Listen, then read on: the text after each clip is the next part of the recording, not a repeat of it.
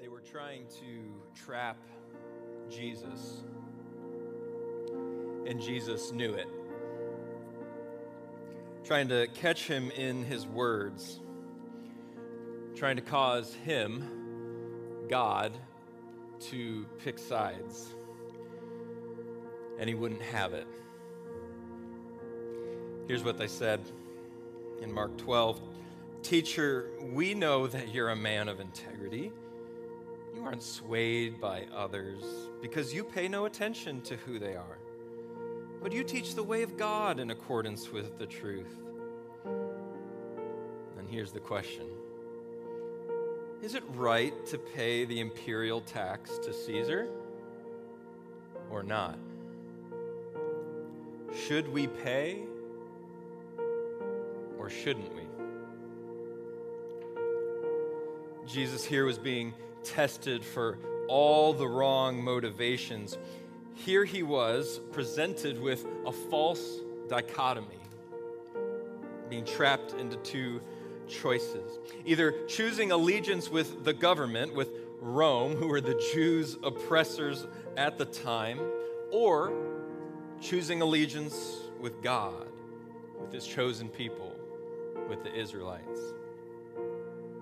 Would Jesus choose political sides, they wondered? Would he pick?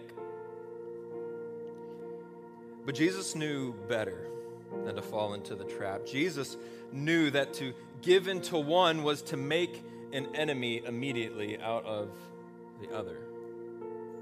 And to gain what? A little bit of power? The promise of prestige? Immediate followers who agreed with his new claimed platform? 15 says, "But Jesus knew their hypocrisy." Jesus wasn't about to give in and play their games. He knew that the Pharisees, in their disdain for the Roman government, didn't actually have the values of the kingdom of God on their hearts and in their intentions. They just wanted to get rid of this new rabbi on the scene. And the Herodians, those loyal to Rome and Herod, certainly didn't have the kingdom of God in mind either. They only claimed allegiance to push their agendas through with expediency and ease. I wonder what the expression was on Jesus' face. I just like to imagine it was as he was thinking here in this moment of what he would say to this question. I like to imagine that maybe perhaps Jesus, glanced back at his disciples, glanced back at Matthew, the tax collector, and on the other side, Simon the Zealot, standing side by side. Two men with radically opposing political ideologies, but coming together under the banner and discipleship of Jesus Christ.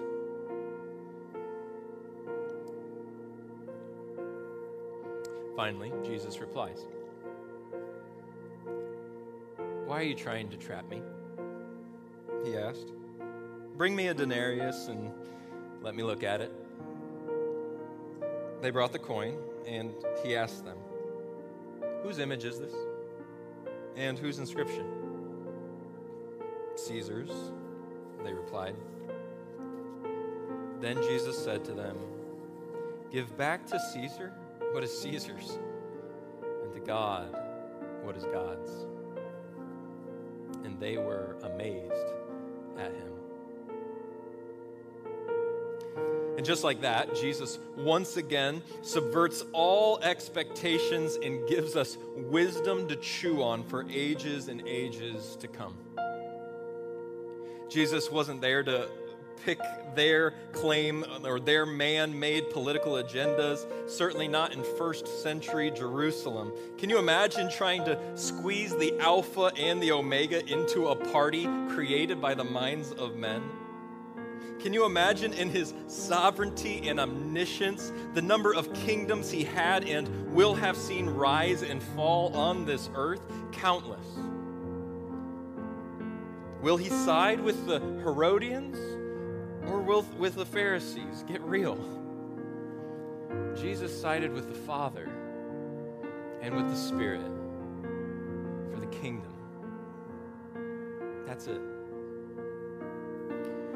The Son of Man didn't come to be partisan. He came to seek and save the lost. Jesus said in Luke 4:43, I must proclaim the good news of the kingdom of God to the other towns also, because that is why I was sent. For the kingdom of God, and absolutely nothing less would do. But it begs a question for us here today. Are we like the Herodians? Are we like the Pharisees? Are we, without even realizing it, trying to get Jesus to claim our side, our beliefs, our doctrines, our politics?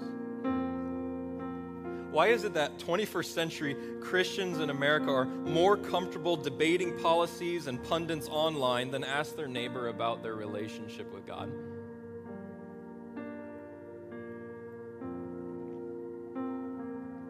Or ask how they can pray for him? Why are so many Christians quick to leave their existing church communities to search out other churches that align with their political beliefs? Beliefs on public schools or gender policies or the unborn or racial equality, all of which are important, but willing to just go and find a group that better aligns and leave the people they've bonded with. Why is it that outsiders of the church see our politics before they see the power of the Spirit within us? Why is it that if pastors take the short 30 minutes a week that they have to preach from the Bible on kingdom values rather than going on diatribes about their personal politics, they get labeled as being weak or fluffy or preaching a soft gospel? Even though the phrase soft gospel is an oxymoron. Was Jesus being soft when he refused to give in to the hypocrisy of the Pharisees and the Herodians? Or did he have a higher calling in mind? Maybe Jesus knew that to align with the Pharisees was to immediately make enemies with the Herodians. And to fall in line with the Herodians was to neglect the Pharisees. To fall into man-made ideologies was to neglect the God-ordained kingdom advancement that he came to see happen. The good news Jesus was bringing was hard enough for some to take, but it was for everybody. Not wanting anyone to perish, but for everyone to come to repentance. Repentance, to turn away. But they would need to repent, all of them. They would need to turn away from their man-made barriers to the kingdom, turn away from their misplaced idols and allegiances, turn away from their professions and even their families, turn away from absolutely anything and everything that was more important than the kingdom in their hearts and in their minds. Because none of those things were more important. None of them more righteous than God himself and the new world he was ushering into existence. None of them. May we too be amazed at Jesus' response here. And may we ponder it and think closely on it and what he was doing.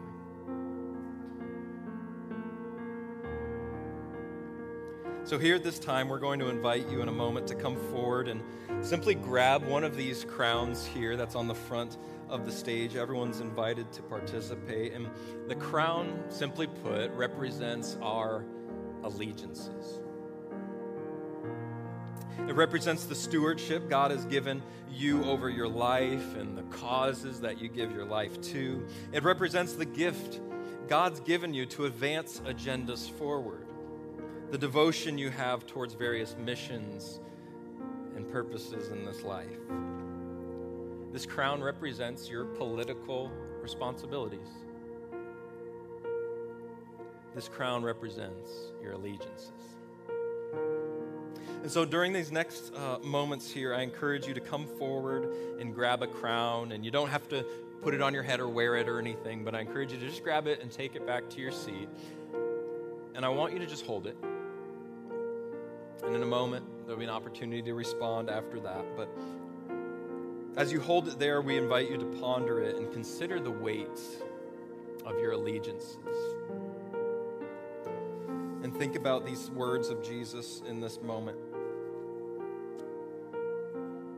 And in a few moments, you'll be given an opportunity to respond. And so if you would, go ahead at this time, come forward, grab a crown, hold it in your seat, and we'll continue on.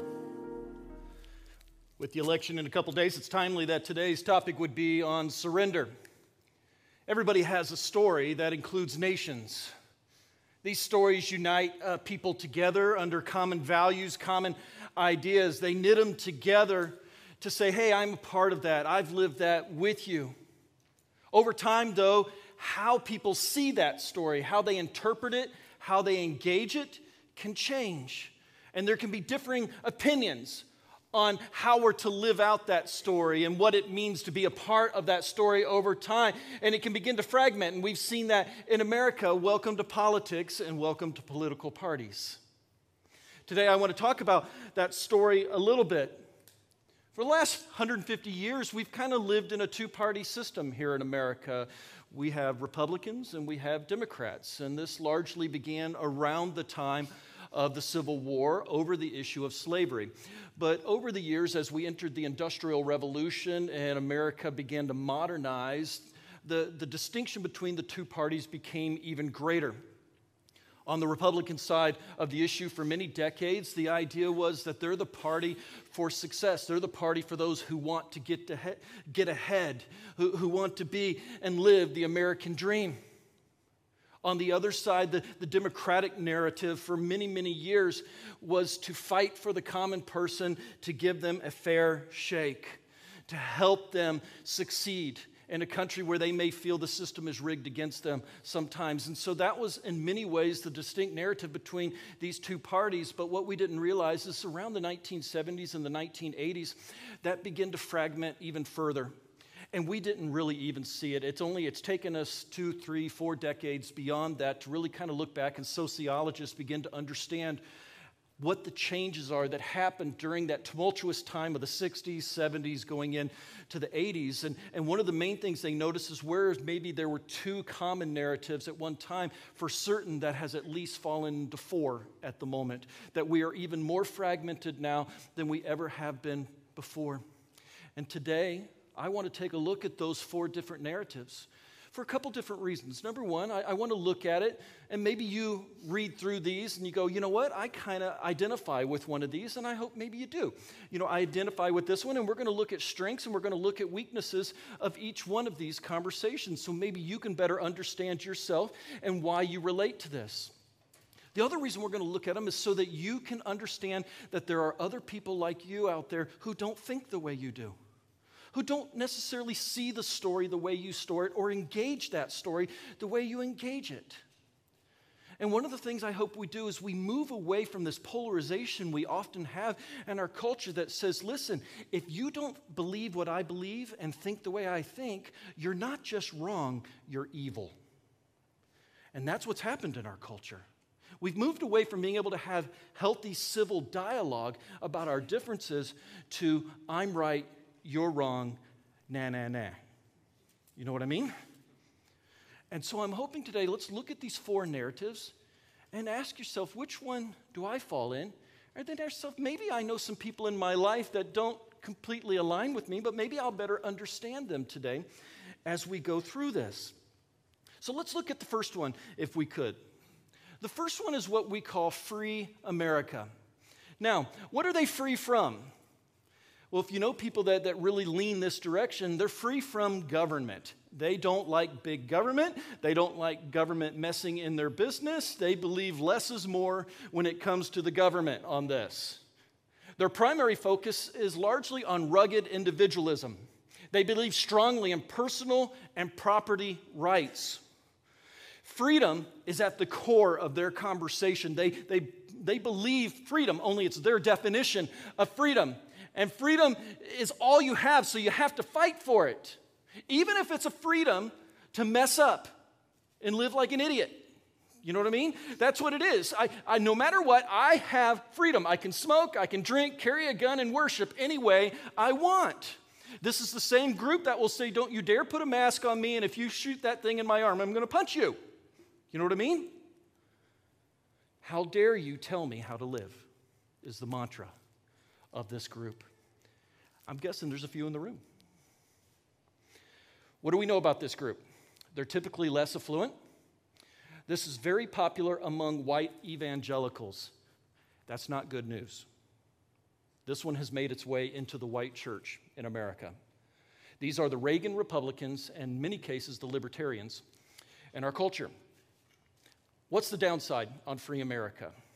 Well, as we look at the downside, in pursuing and focusing on personal rights and freedom, what is best for me, give me the best shake, allow me to succeed. In fighting for those rights and freedoms, I can lose sight when focusing on me that there are others. I can lose sight on the things that benefit me may not benefit someone else. And being so focused on me, I can lose focus on others. That's the downside on this if you're not careful. And so this group needs a little bit of help just understanding there's others out there. Let's look at a second group, though, out there. We call this group Smart America. They respect intelligence, credentials, and expertise. In this group, they like to bring people forward that have little letters behind their name, right, Dr. Don? On that, things like PhD and some other little letters. They like to bring those up, and they're the ones that should be making policy because this group likes to think globally. They relish diversity, and they welcome change, which is really good. They believe government intervention, however, is necessary for equity. They don't believe that left to our own devices as human beings, that humankind will find a way to have equity for all. So they believe that you have to intervene in that case. They believe that the poor need a social safety net, and so they support things like free education, free child care, government health care. They are uncomfortable with patriotism, but let me stop here. Not because they're not patriots. They're uncomfortable with patriotism because if we go back to that second line there, thinking globally, they don't see themselves simply as Americans. They see themselves as part of a larger body called the world, of which America is only one player. They have a bigger picture of the world, and so they don't just think American and I'm an American and so I support America. They think in terms of the global world and how to interconnect that world together for the better of humankind. What do we know about them is they often represent the top 10% of income makers in our country. It's not always true, but it's typical. They are college grads, many with advanced degrees. They live in good neighborhoods, usually within urban or large city areas, usually the upper middle class neighborhoods might be a better way to put that. Their success is a result of the meritocracy. Now let's stop on that one. What's a meritocracy? A meritocracy is a system that allows people that maybe have more money or more influence to use that influence and that money to advance their kids in such a way that another group in the country cannot do. It gives them sometimes an unfair advantage over those who may not have the money or have the connections to make that happen. And when that happens over time, it creates what's called a meritocracy. So they live in good neighborhoods, urban areas. Their success is the result of the meritocracy. And in summary, this is what we call the wealthy elite in our country. Now, what's the downside on Smart America? In their comfort and wealthy lifestyle, they can be walled off from the rest of society. They can be in a bubble. What that means is they do welcome, as we talked about, they like societal change. They want to help people. They have a heart to truly help people. But it comes with a caveat. It's unspoken, but it's there. They want to help and they want change so long as it doesn't interrupt their day-to-day lives and their meritocracy. As long as it doesn't get in the way of what's working for me, I'm totally okay with this. And I put on there a great example, if you remember not too long ago in the news, is when the illegal immigrants showed up to Martha's Vineyard and they had no clue what to do with them when they got there. In fact, the one thing they did do was ship them out of their neighborhood as quickly as they could. I'm not picking on them, that's just an example. See, I support these policies, I like these things, I'm going to fight for this group of people, just don't show up in my neighborhood. You know what I mean?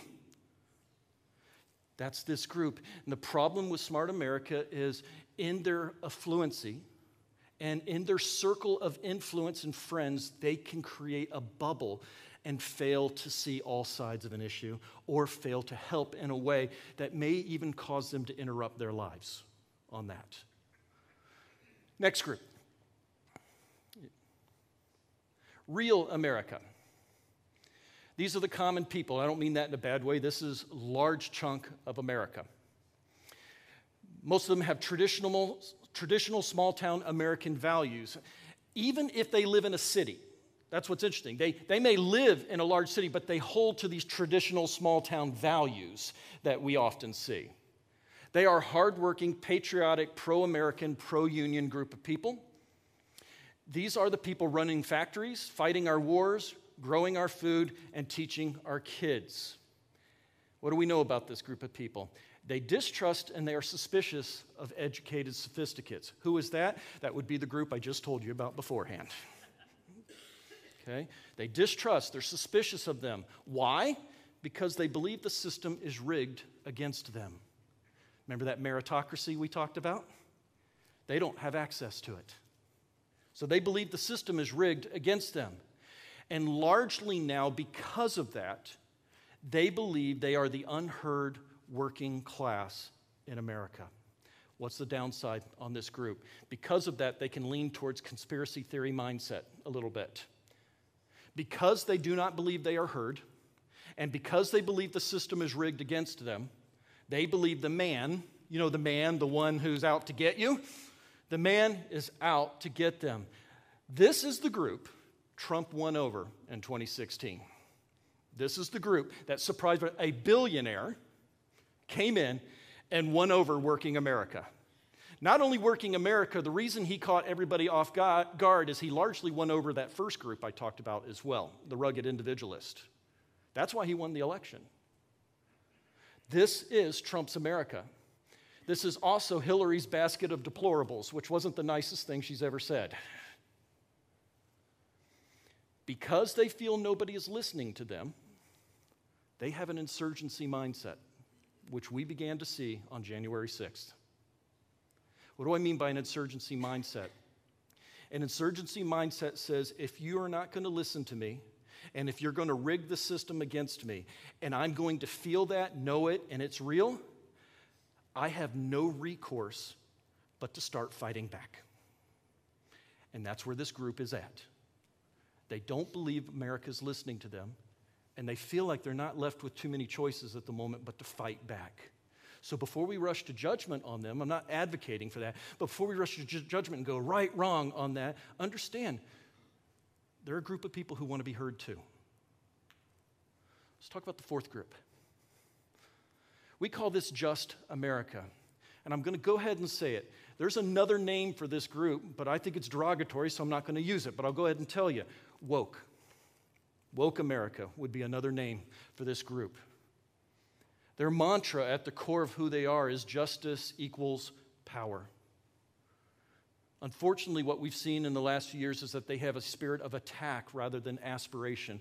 In other words, in failing to be optimistic and say that we can make America greater, they typically just immediately default towards, no, we feel under attack, therefore we will attack.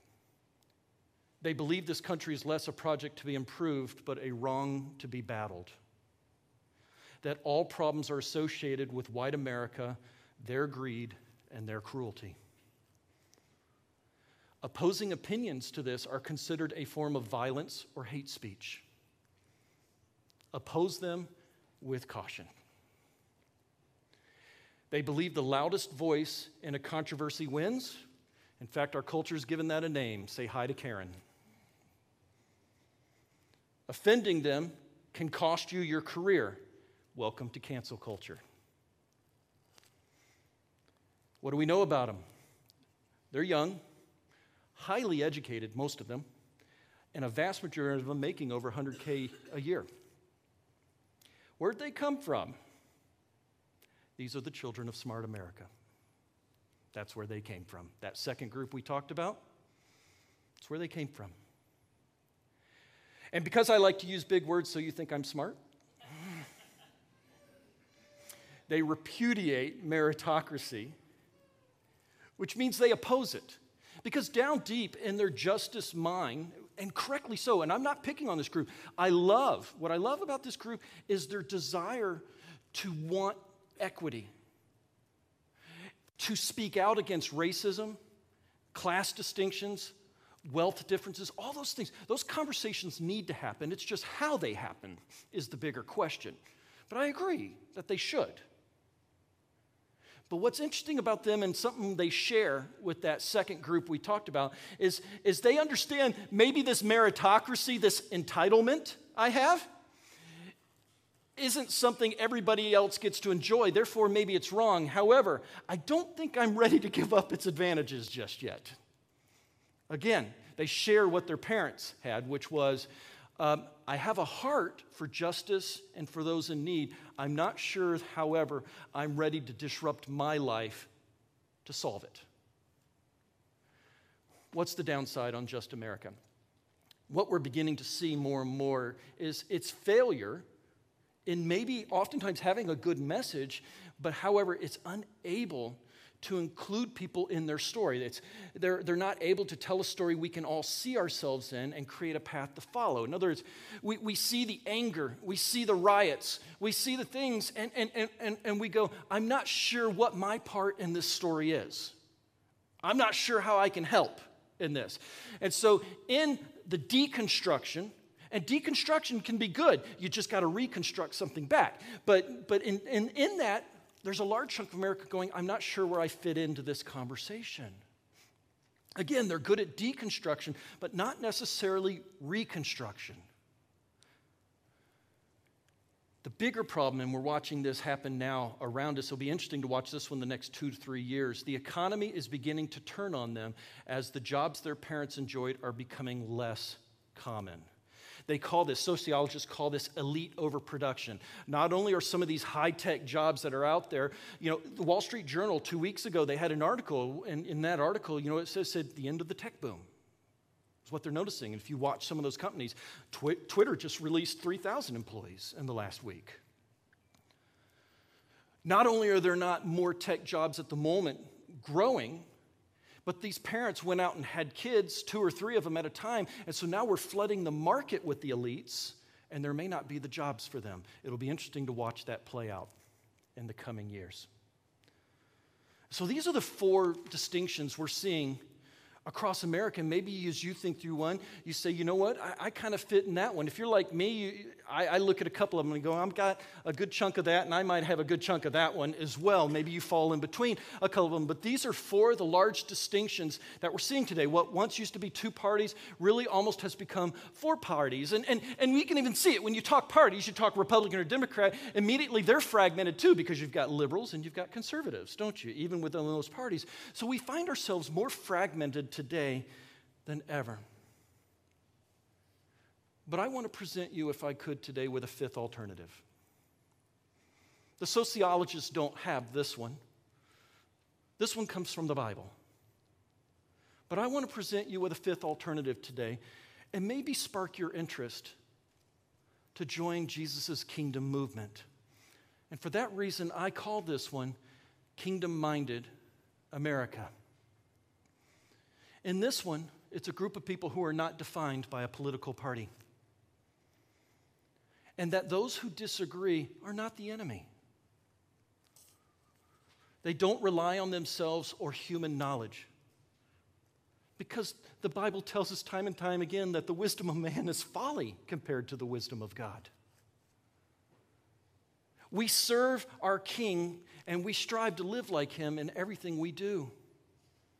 We stand up for others and put their needs above our own. We don't believe in tearing people down. We build them up. And we understand that righteousness and justice belong to the Lord, and to the Lord only. They are humble people from many walks of life. They are not defined by their skin color, education, or finances, and their desire is to live holy lives in service to their King. What I would remind us of is for those out there who say, I'm saved. I've made a decision for Christ. I've received Christ. When you did that, you are no longer part of this world. Your citizenship has been transferred. No longer primarily a citizen of America, you are now a citizen, the Bible says, of heaven. That is your primary identity. That is where we get our sense of purpose, meaning. We have been called out of this world, and so we shouldn't be surprised because Jesus told us that very thing. What did he tell us in John chapter 15? He says, if you belonged to the world, it would love you as its own. As it is, would you please say this with me, the green words, right now, here we go. You do not belong to the world. Say it with me one more time. You do not belong to the world, but I have chosen you out of the world. Your citizenship is in heaven. And so this week, there's 3 questions I want to give you to wrestle with. I'm not going to give you the answers to them. I want you to wrestle with them if you could. First one is this. Which one has priority in your life? Your American citizenship or your heavenly citizenship? When you really think about it, when you really wrestle with it, which one has priority in your life? Now let me ask a second question that's even more difficult. Is it possible that your political beliefs are getting in the way of your witness of Christ? Have you ever thought about that? When you speak to others about politics and when they see how you live, is it one that builds a bridge towards Jesus or is it a barrier? We all have a right to our beliefs, and I want to champion it, and I'm not here to tell you what to believe, only to provide you with an alternative today. But your beliefs, are they a bridge to Jesus with others, or do they create a barrier where people are repulsed by what you think and how you say it? Third question's a tough one as well. Does it sometimes look that you care more for earthly politics than heavenly obedience? Do you get more excited about politics and politicians or Jesus? What do people see? In this world, we're called out. That includes our politics. We're to be kingdom-minded. And we're not defined as Christians by a political party. You're defined by Christ. And please let me reiterate this. Wherever you lean, your party does not have a monopoly on Jesus Christ, okay? We're called to live like Christ. And so let me ask one last tough question. Will you step in the booth on Tuesday to vote? Have you done any homework before you went in there? When's the last time you actually looked up each candidate and what they believed and why they believed it? Or do you just go in, find your party, and mark off every box? It's the way I've always voted. It's the way my parents voted. When's the last time you actually did your homework ahead of time and walked in ready to vote like a kingdom person with the values of Christ at the center of your life? I love this verse in Colossians 3:23, and I end with it. It says, whatever you do, work at it with all your heart as working for the Lord, not for human masters. And you know what? I don't think there's any problem whatsoever for me replacing the word work with the word vote, because if you do your homework and you do your research, it's work. And so I wonder if we can't read this verse with a different set of eyes now. A set of eyes that says this: whatever you do, vote with all your heart, as if voting for the Lord, not political parties. All I'm asking from you is this: be good stewards with your vote. Vote as a kingdom person. Represent your King Jesus Christ in that voting booth. Let's pray. Dear Lord, as we go out this week to vote, may we do so as heavenly minded people, not earthly minded people. We've been called out of this world. Beyond parties, nothing wrong with them, Lord, but we have been called out to be kingdom-minded people, to vote as if Jesus was in that booth voting as well. And so, Lord, I challenge this church, do our homework, do our research, learn more, and vote with integrity as free people that represent their King Jesus in everything they do. In your holy and precious name, amen. As we finish the service today with a song, now comes the time for you to have an opportunity to respond with those crowns that you've had. To respond with your allegiances. To respond in good stewardship with the efforts and the causes you support, and even your political vote and all the above. And so as we sing this last song, whenever you're ready, there's no rush whatsoever, but we invite you to stand out of your seat, to bring your crown forward, and to lay it down right here at the altar, if you will, right here in the center. Just pile them up in a stack as a way to symbolize and to declare, Lord Jesus, you and you alone have my full allegiance.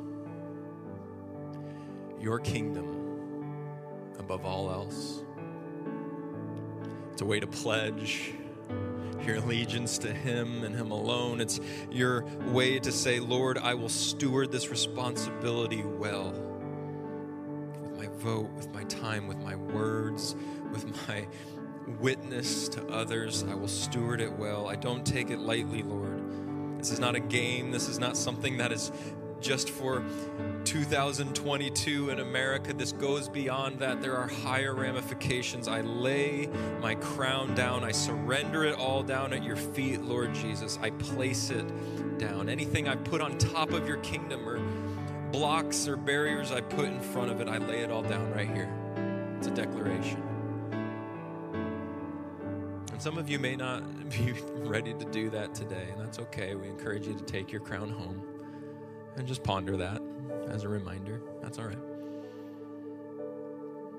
But don't come forward until in your heart of hearts you're ready to say, Lord Jesus, your kingdom above all else.